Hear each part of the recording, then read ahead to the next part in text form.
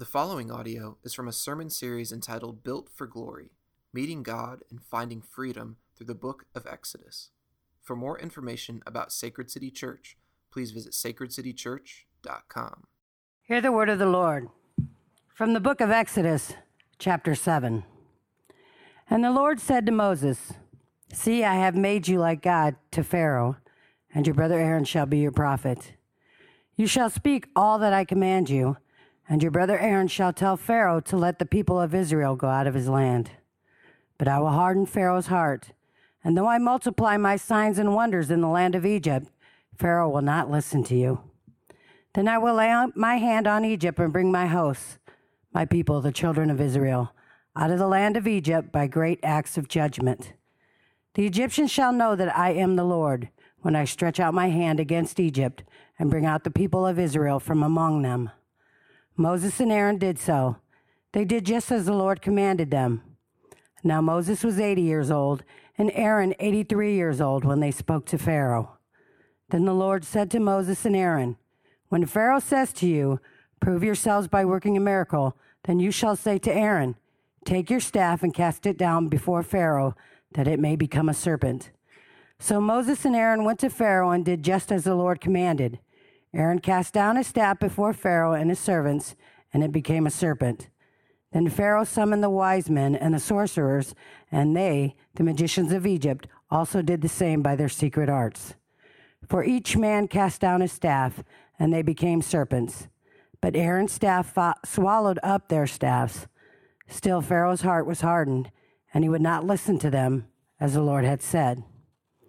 Then the Lord said to Moses, Pharaoh's heart is hardened. He refuses to let the people go. Go to Pharaoh in the morning, as he is going out to the water. Stand on the bank of the Nile to meet him, and take in your hand the staff that turned into a serpent.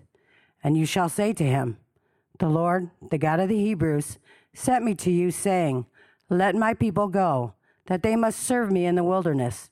But so far you have not obeyed. Thus says the Lord, By this you shall know that I am the Lord. Behold, with the staff that is in my hand, I will strike the water that is in the Nile, and it shall turn into blood. The fish in the Nile shall die, and the Nile will stink, and the Egyptians will grow weary of drinking water from the Nile. And the Lord said to Moses, Say to Aaron, Take your staff and stretch out your hand over the waters of Egypt, over their rivers, their canals, and their ponds, and all their pools of water, so that they may become blood. And there shall be blood throughout the land of Egypt, even in vessels of wood and in vessels of stone. Moses and Aaron did as the Lord commanded. In the sight of Pharaoh and in the sight of his servants, he lifted up the staff and struck the water in the Nile, and all the water in the Nile turned into blood. And the fish in the Nile died, and the Nile stank, so that the Egyptians could not drink water from the Nile. There was blood throughout all the land of Egypt. But the magicians of Egypt did the same by their secret arts. So Pharaoh's heart remained hardened, and he would not listen to them, as the Lord had said. Pharaoh turned and went into his house, and he did not take even this to heart. And all the Egyptians dug along the Nile for water to drink, for they could not drink the water of the Nile. 7 full days passed after the Lord had struck the Nile. This is the word of the Lord. We're going to be in Exodus chapter 7. We're going to have kind of a long introduction before we actually get into the verse-by-verse expository sermon this morning. I believe your worldview is probably going to be challenged this morning. Now, if you say, what is my worldview? Your worldview is your particular philosophy of life, your conception of the world and of the meaning of life. Now, I get it. Most of us don't realize we have one. We just recognize that ours is right and wish everybody else is lined up with ours. But we all do. And our worldview is largely determined by the culture that we have been born into. But it's also influenced by, and you know what, not just when I say culture, I do mean the country, okay? But I also mean the state. And I also mean the neighborhood, and I also mean the socioeconomic climate of that neighborhood and of your family. I also mean the culture of your home, right? All of those things shape the way you see the world. Now, you don't recognize that until you've probably gotten a little older and you can look back and maybe you went to college and you got around some people from different cultures and different backgrounds, and you realized they experienced life a little different than you did, or you went on a missions trip, and then your eyes kind of open up and you can see how particular your worldview is. Our worldview is our unique perspective on the world and the meaning of life. Now, why do you care, and why do I think that your worldview is going to be challenged this morning? Well, because if your worldview is predominantly shaped by our Western culture, then more than likely you hold some things to be true. You maybe believe some things deep down in your gut that are actually contradictory. You don't even know it. So this kind of creates like a deeply conflicted feelings in our heart. And one of those areas that I'm going to talk about this morning is what, science and philosophy kind of calls naturalism. Now, philosopher Paul Draper defines naturalism as this: the hypothesis that the natural world is a closed system, in the sense that nothing that is not part of the natural world affects it. So more simply, it's the denial of the existence of supernatural causes. And I think many of us in our culture have been deeply affected and influenced by this philosophy, and we might not even recognize it. We are told, since we're little kids, we're told that science has all the answers, that everything that is real can be empirically proven. Prove it otherwise, right? There's no supernatural world. Miracles don't happen. When we see something that we think is a miracle, all it is science just doesn't have the answer yet. Science could prove it if we had all the answers, but we just don't have the answers yet. Miracles don't actually happen. And the worldview and the way that kind of fleshes itself in our life is, don't expect God to do anything for you. You better do it for yourself. And even like God helps those who help themselves kind of philosophy, like just do it yourself, don't expect God. But then, so we buy into this in so many different ways, but then the unique thing is, and the confliction happens when then we kind of think that everything has a natural cause, but then we also pray. Almost all of us. I have read about and heard about atheists who still pray. Everything, for them, like to believe in God and yet to attempt to speak to Him reveals a person who is deeply convicted. The philosophy underneath that is kind of like God is dead and yet I miss Him. See, no matter how much science tells us about our world, science cannot reach beyond our world. The supernatural world does not deal in empirical evidence. And hear me, I am not saying to be suspicious of science. I'm not saying to distrust science. I'm saying by definition, science cannot tell you something outside of this world exists or doesn't exist for that matter. It can't do it by definition. So we kind of have this, we kind of buy into sometimes this naturalistic worldview where we think everything has a natural cause, and the supernatural is kind of fairy tales and myths, but it doesn't really happen. But then we still pray. Almost all of us, when the towers fell on 9/11, no matter what worldview you came from, what was the president saying? The president was saying, pray. What were we doing? Houses of worship were flooded, right? We sense that there's something greater than the natural out there. Not only that, but I just speak of myths and fairy tales. Why are we so fascinated by the supernatural? We're taught that they don't exist, but how many of our movies are based on the natural? Right? All of our movies, from superhero movies to vampire movies, right? To ghost, like right now, right? Ghost stories, people are like hanging things on their porch, right? They're hanging spirits on their porch and things. Like, right? Why? We're fascinated by it. We're drawn to it. We're pulled to it. But we're taught nothing like that exists. It's all fairy tales. But every society, every culture in history has had ghouls, has had demons, has had monsters. Everyone. Why is that? Well, I think there's something in our world that is God-haunted. The Apostle Paul tells us in Romans 1 that this is what he says, "For what can be known about God is plain to them," plain to human beings, "because God has shown it to them." Now, when has God ever shown us what's plain, about God? When has God ever done that? This is what he says. "For his invisible attributes, namely his eternal power and divine nature, have been clearly perceived ever since the creation of the world in the things that he has made, so that everyone is without excuse." So what Paul is saying is God created the world in such a way that his presence haunts it. Every sunset is haunted by a creator who painted it, right? Every intricate animal was created by a creator, right? It's haunted by, so there's a way to look at creation and to view creation and to see the world that we live in that brings us back into at least intellectual contact with a creator. It's haunted.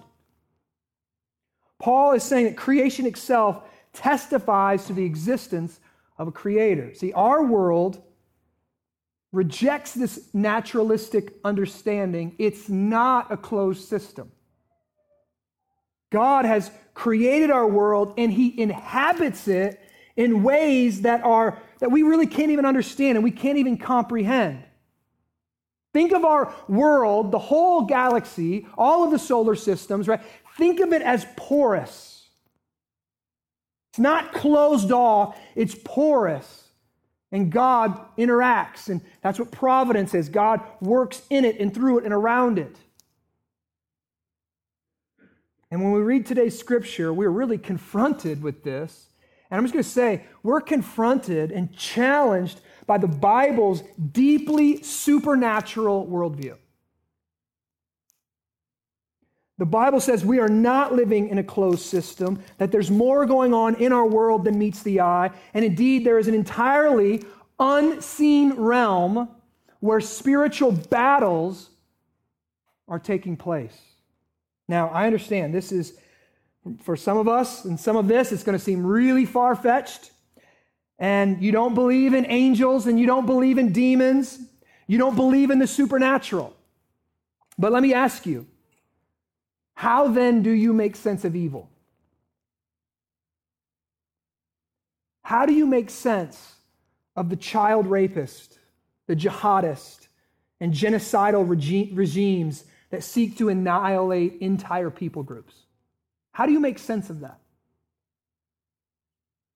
Well, these things happen because these people lack a good, liberal arts education.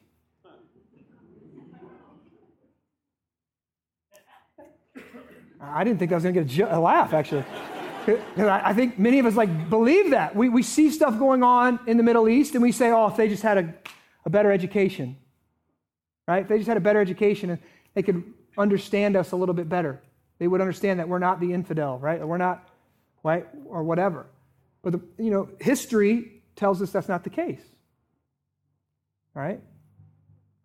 The Nazis were one of the most educated countries in the world when they exterminated 6 million Jews. And they also had a very naturalistic worldview. Not only that, but have you ever felt the presence of evil? Not long ago, a few years ago, a few of us were called into a room of a person who had succumbed to an overdose of drugs. And I've never felt the presence of evil in a more real way. Death hung in the air.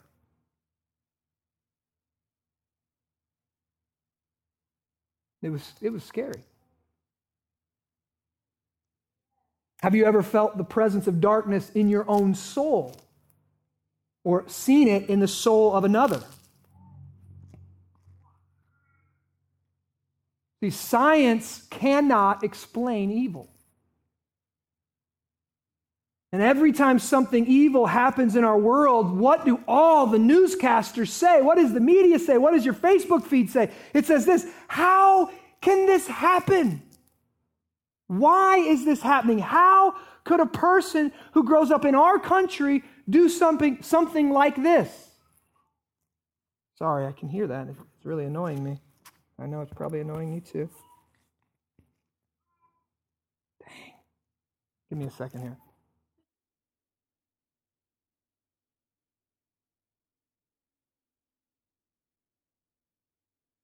Hopefully that's going to change it. I don't know if it will or not. Well, let me tell you, I don't think science has the answer. I don't think naturalism has an answer. Evolution doesn't, you trace things back evolutionary, in evolutionary principles, clearly it doesn't have an answer, because their answer is like survival of the fittest, right? So why should we stop killing if it got us to where we are? Why should we stop dominating the weak if we, got here because of it? But I think Christianity has a unique answer. But you might not like it. Let me preface it with that. It goes completely against this naturalist worldview that we kind of are inundated with, the air that we're breathing in a day in and day out basis. Why is there real evil in our world? There is real evil in our world because there was a rebellion in another world. Now let me explain. Genesis 1 tells us that God created everything in the world and it was good. But it wasn't like it is now. So when you think of creating the world, the Garden of Eden wasn't like it is right now. The Garden of Eden was a deeply supernatural world. God created angels before he created men. Now, an angel, here's what Wayne Grudem in Systematic Theology, here's how he defines angels. Angels are created spiritual beings with moral judgment and high intelligence, but without physical bodies. So angels are spirits. They are divine messengers. They are highly intelligent. They can do things, but they don't have physical bodies. And angels were created before human beings. But sometime between Genesis 1:31 and Genesis 3:1, Scripture tells us there was some kind of angelic coup. Angels turned against God, and in doing so became evil.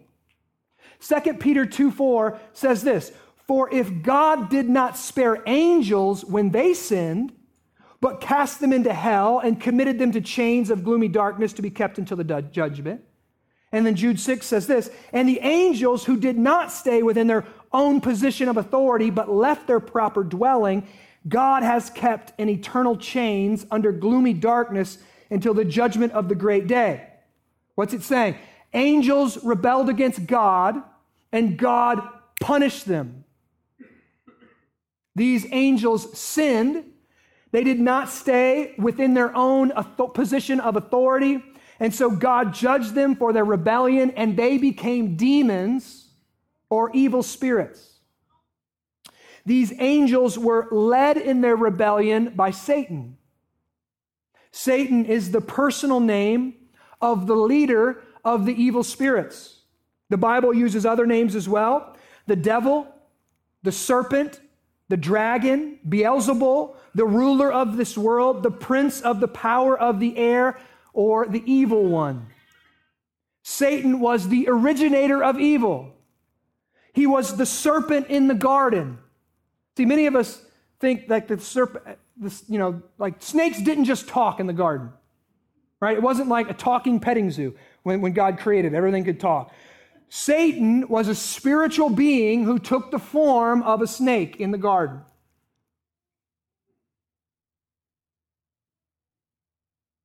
The New Testament says that Satan was a murderer from the beginning, that he is a liar and the father of lies.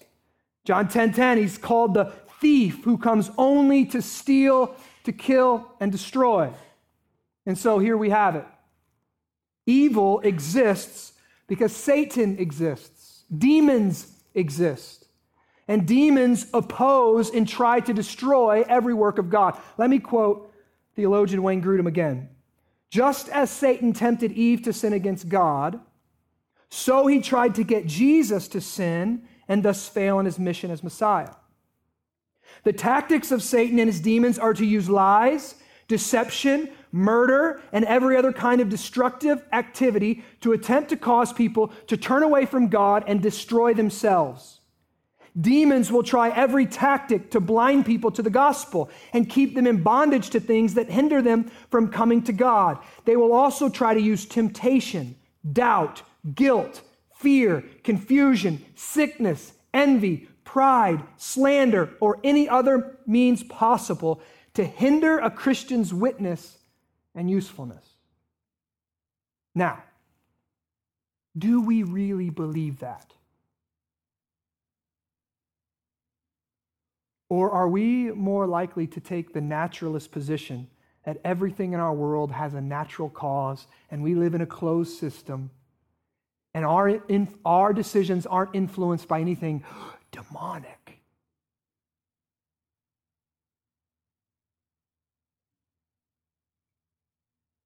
See, the Bible says that there is a supernatural battle going on, and it's going on in the earth, and it's going on in our own heart. And when I look around at the world that we live in, and I look even into my own heart, to me it makes sense. The warfare mentality makes sense of the world that I see it. I don't see people just naturally getting along. I don't see people naturally embracing people that are different from them. I instead see people loving to make these little enclaves and getting around people who are like them and kind of demonizing people who aren't like them. Have we ever had a more polarizing election cycle? Ever? And the other side, they're not just wrong. They're demonic. They're wanting to destroy America. That's the language that we use. The other candidate hates America. See, we don't have demons anymore, but we demonize people.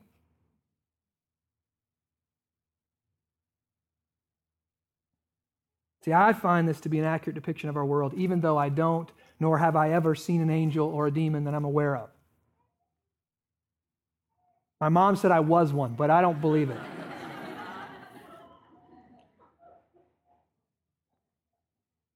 We are living in a war zone that is haunted. Haunted by God, haunted by angels, haunted by demons, and they are at war with one another. Now, you might be asking, why did God even create Satan if he knew that he was going to rebel and start this war? See, this rebellion is not a surprise to God. He literally wrote it into the script. Why? Why allow this evil into the world at all? Well, evidently, God knew that the presence of evil could actually bring about more joy and more goodness than if it had never existed. Let me explain that real quick. The annihilation of everything evil and the redemption of everything broken would show his glory in a way that we could never know if it had never existed in the first place. So that's where we are right now. We are living in a war-torn world, and there are no safe zones. There are no peace treaties. And here's the troubling thing. And there are no non-combatants. In fact, the Bible says that all of us, even those sweet little babes in the nursery, are born into this battle. Something inside of us as at enmity with God, enemies of God. Romans 5:10, Colossians 1:21 both say we were God's enemies, or we are God's enemies because of our rebellion. And the only hope for us, the only hope for mankind, is for God to intervene and draft us into his army by his grace. Now, if that seems fair to you, or that might not seem fair to you, if that doesn't seem fair, Let me ask you, do you really want God to be fair? Because the angels got the fairness of God. When they rebelled from him, when they sinned, there was no redemption for any angelic being. When the angels rebelled, what did they get? Judgment, immediate, bound, destined for hell. That's God being fair. That's a king being fair. When somebody tries to usurp his authority, he smashes the rebellion. That's fair. So do we, as human beings, really want God? Do we really want to say, God, I want fairness? Now, this is a great moment, parents, a teaching moment for your kids. My kids, if you ask them, like, when they start arguing, that's not fair. Let's talk about what's fair. You breathing right now? What if God was fair, what would you get? All right? Hell. All right, then. Everything else is a gift of grace. So let me ask you, really, where are you at in this war? Where are you at in this war? Have you rebelled from your Creator? Have you sinned against this God? Because theologian R.C. Sproul says all sin is cosmic treason. It's cosmic treason against God that is worthy of death and hell forever if God was only fair. So if God was only fair, you would be toast. I would be toast.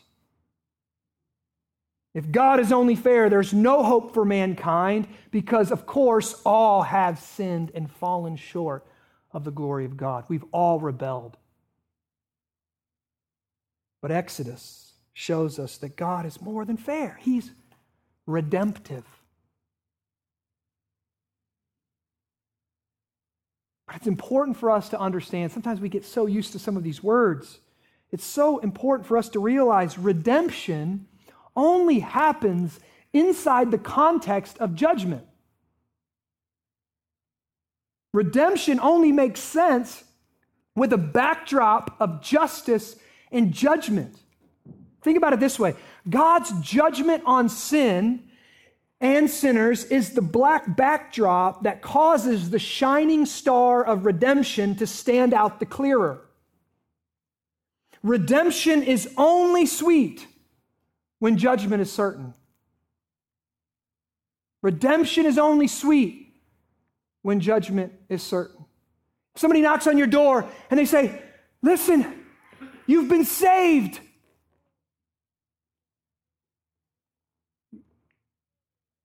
No, you don't open the door. That's what happens, right? You see this person, they might be in a short sleeve white shirt with a, no. You don't open the door, right? What? You've been saved. You're safe. Don't worry anymore. Don't worry, you're safe. Everybody looks at him and goes, go to the next house. Why? You don't have any idea what he's talking about. But what if the context is you don't know and there's a tornado bearing down on your house? What if the context is there's a tornado on its way and it's going to consume you and destroy you and it just barely, let's just say it barely missed you, it was turned away, and somebody comes and says, don't worry, you're safe. Now it makes sense. Oh, thank God I'm safe. Why? Judgment was certain, right? Something was about to destroy you, is bearing down on you, and you've been saved from it. This is why redemption only makes sense. If you only teach your children, Jesus loves you, this I know, they'll never understand redemption. They need to understand the justice. They need to understand that judgment, when judgment is certain, redemption is sweet. Now, I say all that to say this. Everyone who knows God, everyone who gets born again, everyone who gets saved from judgment. Salvation always and only comes through judgment. And both judgment, this is going to be hard to get your head around maybe, both judgment and salvation and redemption from judgment bring God glory. Both judgment on evil and redemption from evil bring God glory. And if that person, let me see, so everyone who gets saved through judgment. But if a person does not get saved, does not embrace Jesus Christ as their personal Lord and Savior, listen, that person is still under judgment. The world is not, like mankind as a whole is not free from judgment because Jesus Christ died and was resurrected. Jesus himself, this is what Jesus says in John 3:36. Whoever believes in the Son has eternal life. Whoever does not obey the Son shall not see life, listen, but the wrath of God remains on him. Remains. It's on mankind, and the only way it's removed is because it's placed upon Jesus through profession of faith, repentance of sins. And that's exactly what we're going to see in our text today. So let's jump in. Exodus 7, verse 1. Listen, this sermon is building on the last few weeks, so if you haven't listened to the last couple of weeks, you need to, because I can't re-preach those sermons. I don't have the time. So you can listen to them on the podcast or on YouTube, the video if you want to watch it. Let's go to chapter 7, verse 1. And the Lord said to Moses, see, I have made you like God to Pharaoh, and your brother Aaron shall be your prophet. You shall speak all that I command you, and your brother Aaron shall tell Pharaoh to let the people of Israel go out of this land. But I will harden Pharaoh's heart. Okay. Now, Exodus tells us, we see Moses' heart mentioned 5 times in this chapter. We see it mentioned in chapter 5. We've seen it mentioned several times already. It's going to be mentioned more times over and over. Pharaoh's heart is a key piece to understanding the Exodus. And overall, we're told 3 things about the heart of Pharaoh. 1, God hardened Pharaoh's heart. 2, Pharaoh's heart was hardened. Just says Pharaoh's heart was hard or heavy or weighty. It was dense, wouldn't receive the word of God. And 3, we're told, Pharaoh hardened his own heart willfully. And so the biblical picture here is that God is sovereign, God is in control, but mankind's choices still have meaning, they still matter. Is God hardening Pharaoh's heart? Yes. Is Pharaoh hardening his own heart? Yes. Is Pharaoh's heart hard? Yes. And it does, and there is this progression. Now let me hear that. This is we need to have this healthy understanding of what sin does. When you rebel from your Creator, dysfunction, you're entering into dysfunction. You're entering into discreation. You're becoming hard. What happens to an apple? You pull it off, right? You sit it on the side. It starts to break apart, come apart, right? Just starts rotting. That's what happens to human beings apart from God. Okay, think of bread, right? You set bread on a counter. If it's not from McDonald's, that thing will get hard eventually. Right? That's what your heart does when it's disconnected, when you push away from God and you begin to worship other things, your heart gets hard. Now, this is the scary part. There's this constant hardening, going back to God in repentance, softening. Hardening, going back to God in repentance, softening. This is why we need discipline. This is what it means to be a disciple. This is why we read the Bible. We're brought back to the Word of God and we're repented and we're made soft again. That's why we need community to speak into our life. Okay? But this is what happens when you push away from God and you stay pushed away from God and you keep following your own ways. There becomes a moment in time where your heart is hardened, period. Unredeemable. Your days are over. Redemption not possible. Now looking at things, I can't see that. I don't know when that happens. But God, when God says Pharaoh's heart is hardened, it's over for him. There's no hope for redemption. Judgment is coming and judgment is certain. And so this should be a warning for all of us who play with sin, who get comfortable in it. It's not that big of a deal. Everybody does it. I'm not as bad as my neighbor or my boss or whoever it is. Beware the deceitfulness of sin.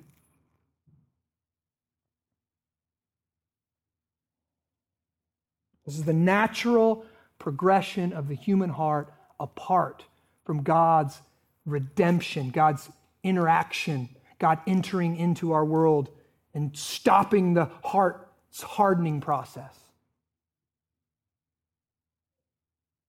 Let's keep reading. But I will harden Pharaoh's heart. And though I multiply my signs and wonders in the land of Egypt, Pharaoh will not listen to you. Can I see this? Or can you guys just hear this? There's this kind of naturalist understanding of the Bible. If God would just show up to me, I would believe. If God would turn the Mississippi River into blood, I would believe. No, it's not. No one is proved. No one comes to God just by natural signs. You need a heart change. Pharaoh, he's going to see the miraculous, and he refuses to believe. Now listen, Pharaoh wasn't an atheist. Pharaoh wasn't, he didn't have a 21st century worldview that had a naturalist explanation for it. He was a polytheist. He believed in a lot of gods, and we're going to see that coming up. He believed in a lot of gods. He even believed he was one of them, right? And so he's like, who is the Lord? Nah, I don't know that guy. I trust in my gods. All right, let's keep reading. Pharaoh will not listen to you. Then I will lay my hand on Egypt and bring my hosts, my people, the children of Israel, out of the land of Egypt by great acts of what? Judgment. The Egyptians shall know that I am the Lord. When I stretch out my hand against Egypt and bring out the people of Israel from among them, what's he saying? No, we don't like this word, judgment. He's saying the Egyptians shall know that I'm the Lord, that I'm Yahweh. And in chapter 9, ahead of the game here, verse 16, listen what God says to Pharaoh. Listen. For this purpose, I have raised you up.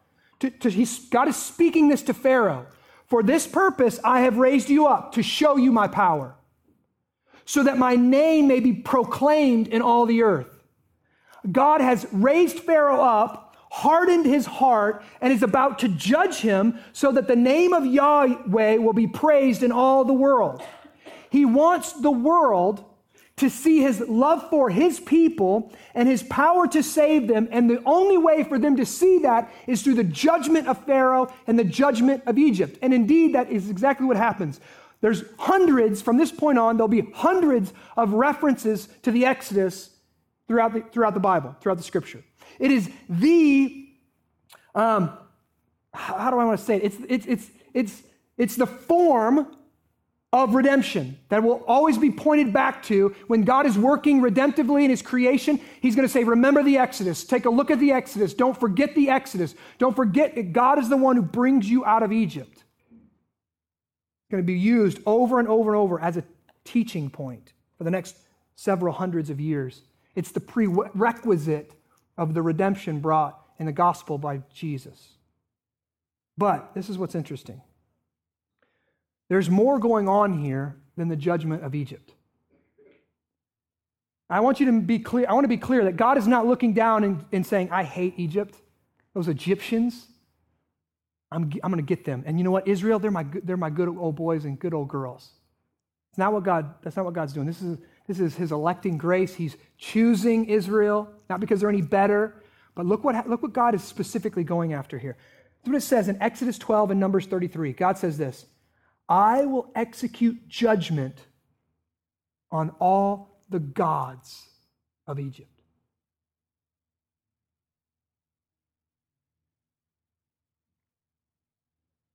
God is doing these works in Egypt, not just because Egypt is evil and Pharaoh is evil, but because their gods are evil.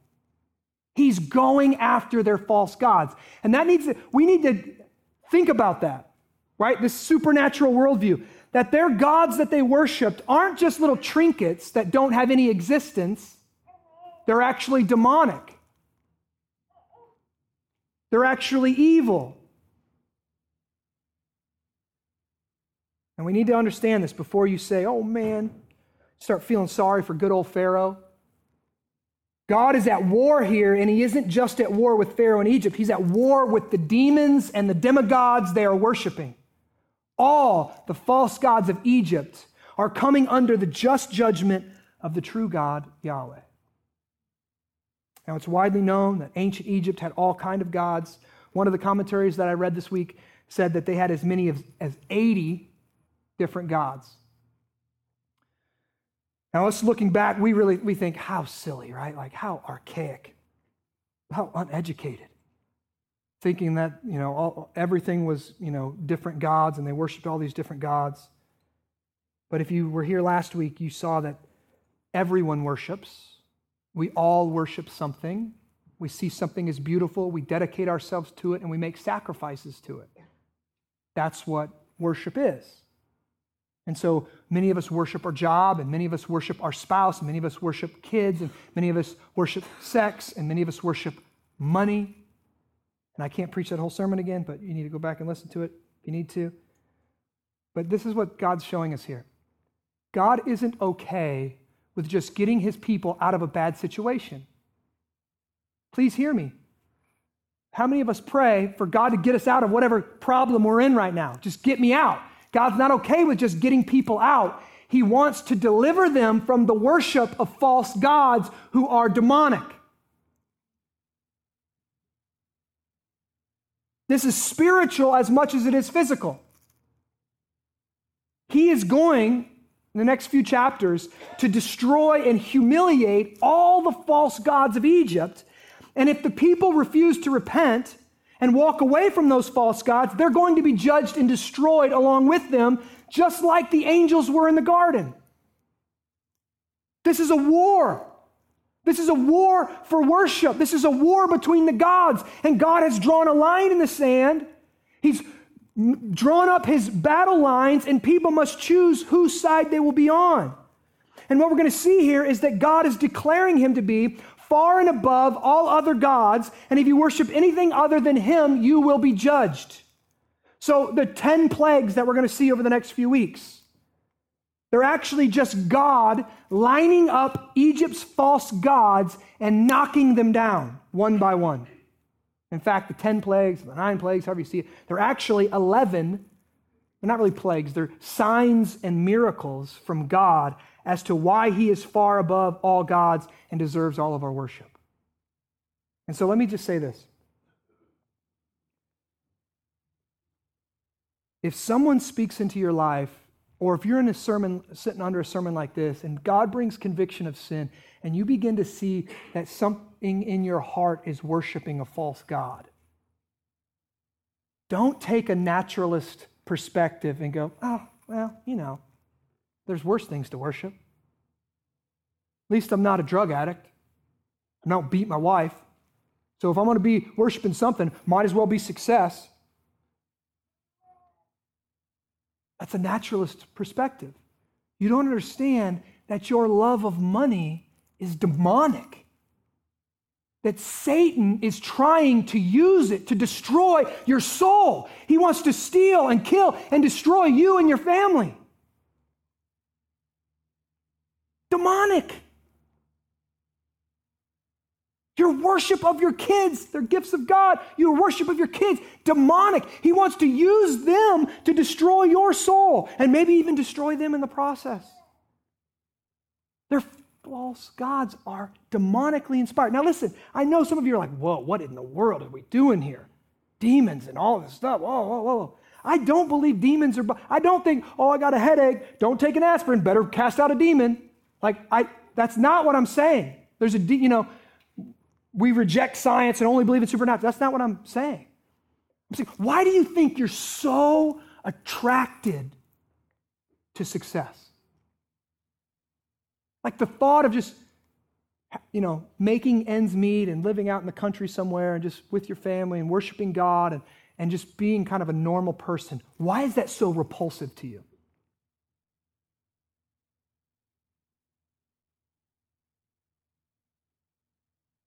Right?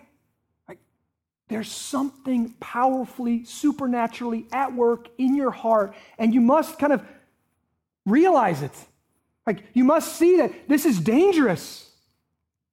In a sense, I'm over here, I think this is just fun little, rubber ball I'm playing with. If I realized that it was plutonium, right? I realized this thing could cause cancer to me. If I realized it had some danger, I might set it down. I might be a little wary of picking it back up again.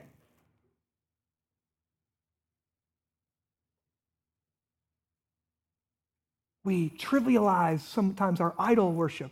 When Jesus clearly says, man cannot serve both God and money. I'm just going to say it. If you say you worship God and you look at your bank statement and you spent more on coffee this year than you've given to the church, you're worshiping a false god. We don't talk about money often, but we need to, because many of you serve it. And you think, that's demonic. That's demonic. Scary.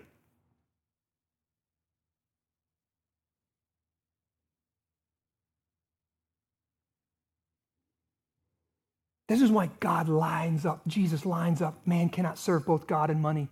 That's why Jesus sits down across from the giving box and watches who gives sometimes. Scary thought, but that's what he does. This is why he says it's better to give than to receive. That's why he says it's a pulse. You're putting your finger on your pulse of your spiritual life when you look at your money, that your money flows to what you worship. Don't tell me that you love Jesus and that you're worshiping God and you serve only him, and then you look at your bank statement and all your money flows to everything else but him.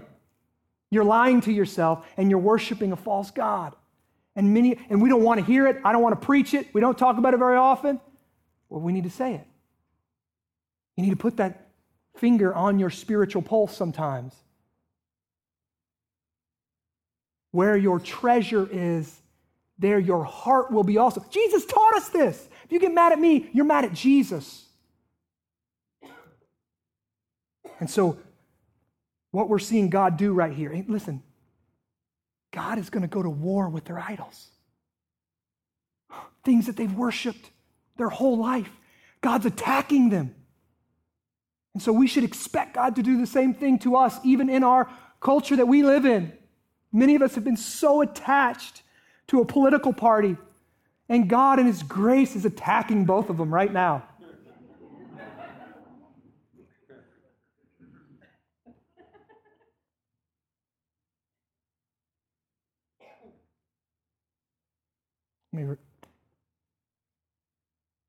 Verse 8, we got to go. Man, I got to go. Verse 8, then the Lord said to Moses and Aaron, when Pharaoh says to you, prove yourself by working a miracle, then you shall say to Aaron, take your staff, cast it down before Pharaoh, and it may become a serpent. So Moses and Aaron went to Pharaoh and did just as the Lord commanded. Aaron cast down his staff before Pharaoh and his servants, and it became a serpent. Miracle. Then Pharaoh summoned the wise men and the sorcerers, and they, the magicians of Egypt, also did the same thing by their secret arts. Okay, first off, this is a battle here.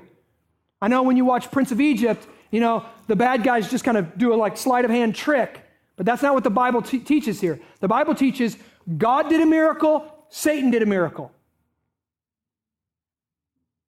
Whoa. And Pharaoh goes, big deal. Now, Pharaoh must have not paid attention, because snakes, this snake gobbles up the other snakes. I'm like, that's an exclamation point right there, right? Aaron's staff swallows them up, swallows up all the other ones. Now, what is going on here? Egypt had a temple where they worshiped the snake goddess Wadjet, who is represented by the hieroglyphic sign of the cobra. And Pharaoh himself wore a serpent-crusted he wore the big thing around his head. He had a serpent-crusted diadem that symbolized all the power, sovereignty, and magic with which the gods endued the king. Listen to what Pharaoh said when he first ascended the throne. This is kind of his ceremony when he's taking the throne. This is what he says. Listen. O great one, O magician, O fiery snake, let there be terror of me like the terror of thee. Let there be fear of me like the fear of thee. Let there be awe of me like the awe of thee. Let me rule, a leader of the living. Let me be powerful, a leader of spirits. See, with these words, Pharaoh is offering his soul to the devil. And God says, oh, you like snakes? Wham! Throws his down. They go, oh, no big deal. They throw theirs down, and he swallows it up. God is showing his power far surpasses. His power swallows the demonic power against him. Keep reading.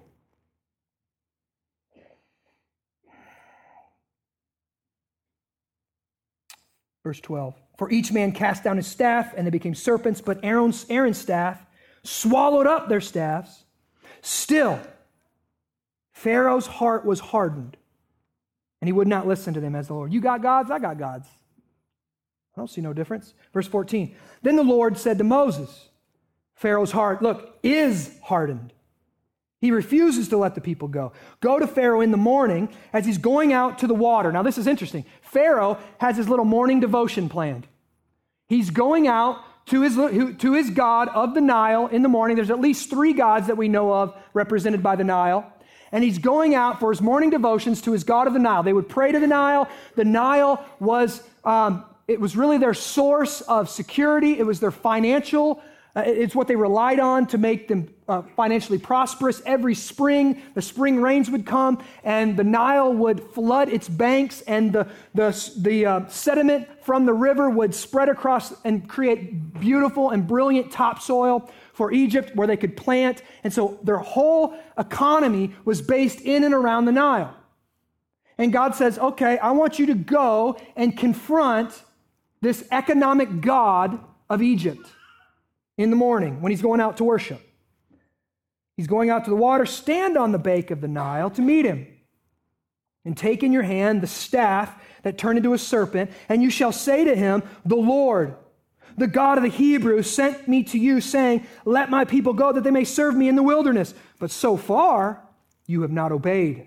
Thus says the Lord, by this you shall know that I am the Lord. Behold, with the staff that is in my hand, I will strike the water that is in the Nile, and it shall turn into blood.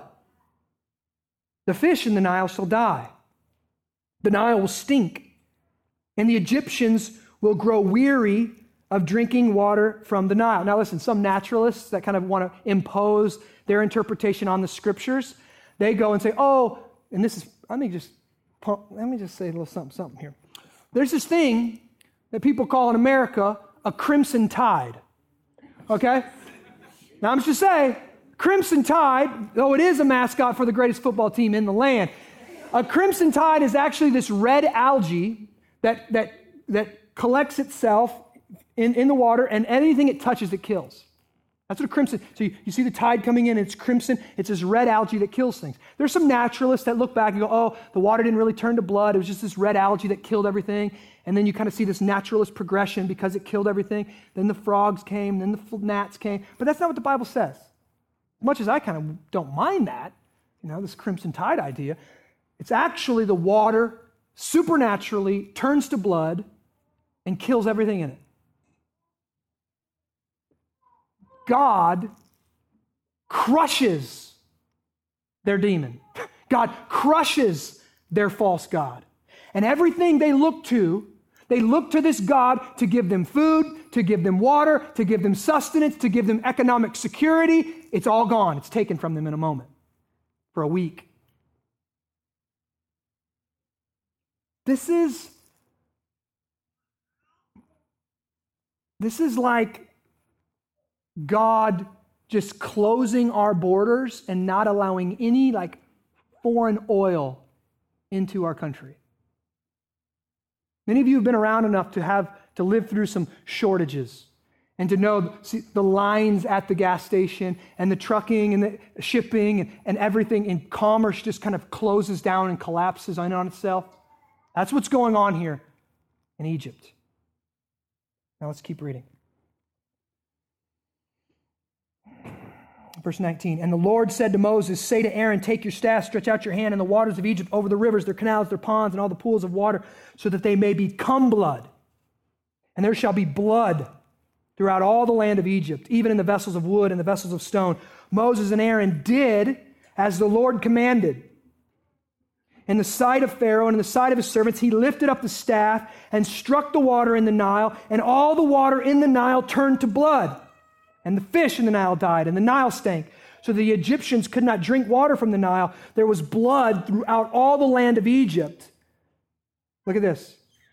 But the magicians of Egypt did the same by the secret arts. Now, we don't really know how they did this. Talking about a bowl or something. They turned it into blood, cup. I don't know. So Pharaoh's heart remained hardened, and he would not listen to them, as the Lord had said. Look, Pharaoh turned and went into his house, and he did not take even this to heart. And all the Egyptians, look at this, dug along the Nile for water to drink, for they could not drink the water of the Nile. You see them still going to their false god, and they're digging with their own. Their God can't produce it, so their own effort must make up for it. These false idols never fail to fail us, we talked about last week. Now, as I'm closing here, I really want us to see two things from this text. First, we live in an open system. We live in an open world that is haunted by God, and the supernatural is real, and we don't, as Paul says later, we don't battle against flesh and blood. We are not at war with Islam. We are not at war with atheists. We are not at war with naturalists. We are at war with Satan and the demonic and the evil spirits. That's what we war against, not flesh and blood. Our battle is that Satan and these evil spirits tempt us to worship them in whatever modern garb they present themselves in. Money, success, comfort, power. And we must turn from these idols, repent of our false worship to them, and ask God to soften our heart before it is too late. We must worship the real God. That's the first thing I want you to see. Second, I also want us to see that God, He was supernaturally working here through Moses and Aaron. But He was going to do something. And now, indeed, from our perspective, He has done something far greater. See, our world isn't just God-haunted. God Himself has actually climbed into this world through the supernatural impregnation of a teenage girl over 2,000 years ago. He's entered into it. A spirit put on flesh and entered into this world and walked our streets. In a miracle of God, the second member of the triune God, the only Son of God, eternally begotten of the Father, God from God, light from light, true God of true God, begotten, not made, of one being with the Father, Jesus, the Spirit of the Son of God, enters into the womb of Mary and becomes a living being, encased in a physical body like us. This is supernatural.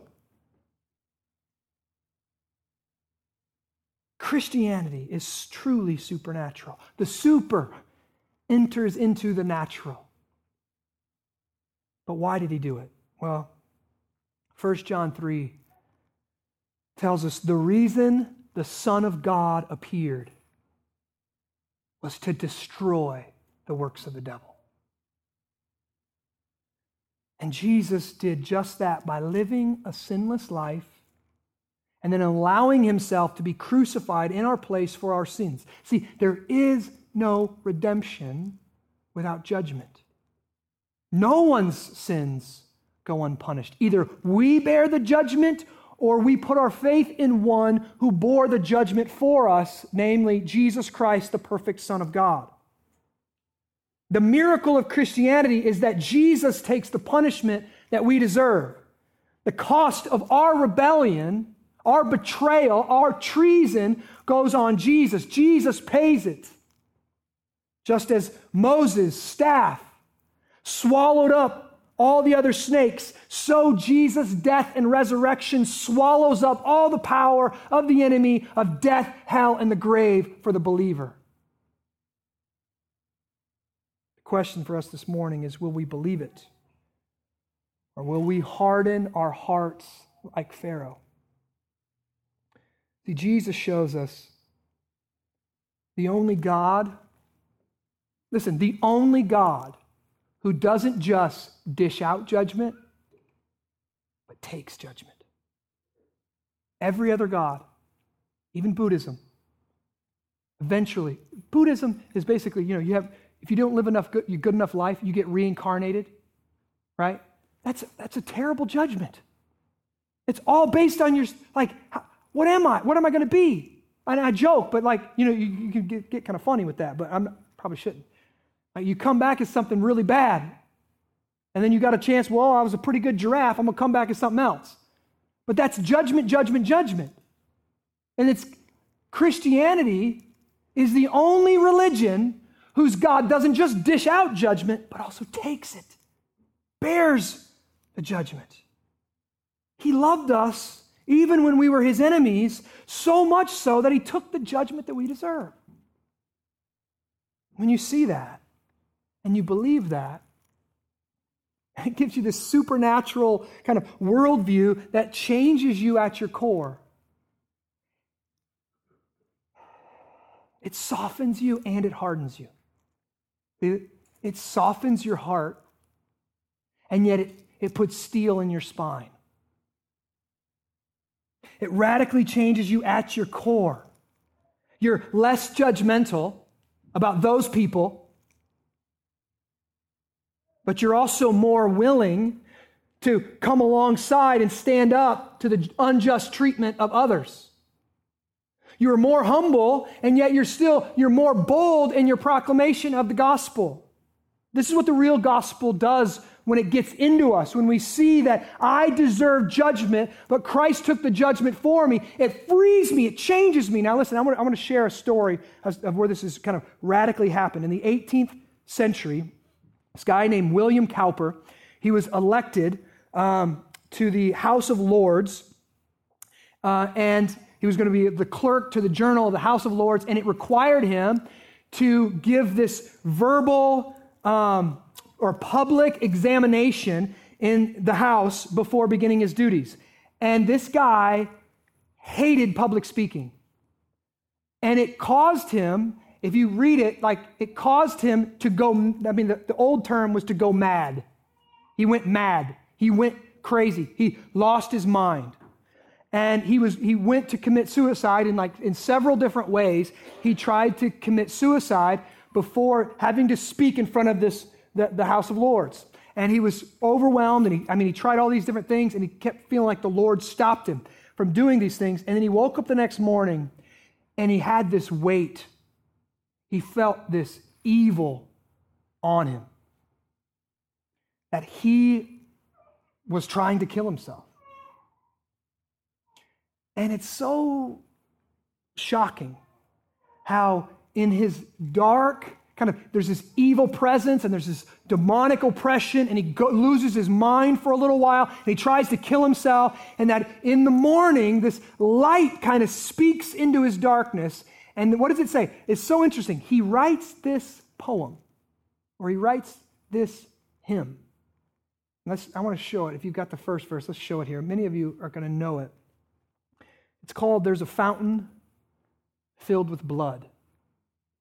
And he says, there is a fountain filled with blood drawn from Emmanuel's veins. There's another river flowing.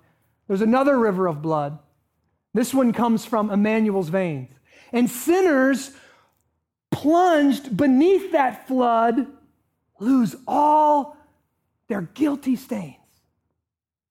See, why does this blood flow from this river of Emmanuel's veins? Because he took the judgment that we deserve. And so when guilty sinners are plunged underneath this blood, they lose all their guilty stains. Jesus took their punishment. Jesus took their judgment. Skip down. The dying thief rejoiced to see that fountain in his day. and there have I, though vile as he, washed all my sins away. Dear dying Lamb, thy precious blood shall never lose its power till all the ransomed church of God be saved to sin no more. Let's go to the next one. Ever since by faith I saw the stream thy flowing wounds supply, redeeming love has been my theme and shall be till I die. And in a nobler, sweeter song, I'll sing thy power to save when this poor, lisping, stammering tongue lies silent in the grave. Look, he was so afraid of public speaking. See that? This poor, lisping, stammering tongue lies silent. And what's his great hope? Lord, I believe thou hast prepared, unworthy though I be, for me a blood-bought free reward, a golden harp for me. What's he talking about? Worship in the new heavens and the new earth. This dark moment that he feels so unworthy, he's going to take his own life. And in this moment, God speaks a word of grace. God speaks of his redemptive love, and he writes that hymn. One of the greatest hymns. 250 years later, we still sing that hymn. And that is the offer that comes through the river of blood that pours from Emmanuel's vein, but it's only ours by faith. My question to you this morning is, will you believe it? Let me pray. Father, there's so many things as we read your word that confronts the worldview that we possess, the way that we see the world. I pray that you would speak to your people, that you would soften our hearts, that you would give us eyes to see and faith to believe, and that we would rejoice with William Cowper, that though we were enemies, now we're sons and daughters, but only through the judgment that came on your Son. We are redeemed and we have power to fight our sin, power to turn from our false gods, and we have hope for the future that one day soon we'll be free from sinning. The battle will be over, and the King will be on the throne, and Satan and all the demons will be in hell where they belong under the just judgment of a righteous, holy God. And we will sing your praises and live in your grace and worship at your throne with not a stain of sin. And God, we remember that and we participate in that as we come to the Lord's table this morning, as we take the body that was broken for us and the blood that was shed for us, and we eat them and we drink them and we take them into ourselves. Thank you for the judgment that you received on our behalf. You were broken and your blood was shed. And because of that, there is redemption for broken sinners like us. You are our hope. The King who was crucified. Let us eat with faith this morning. In Jesus' name we pray. Amen.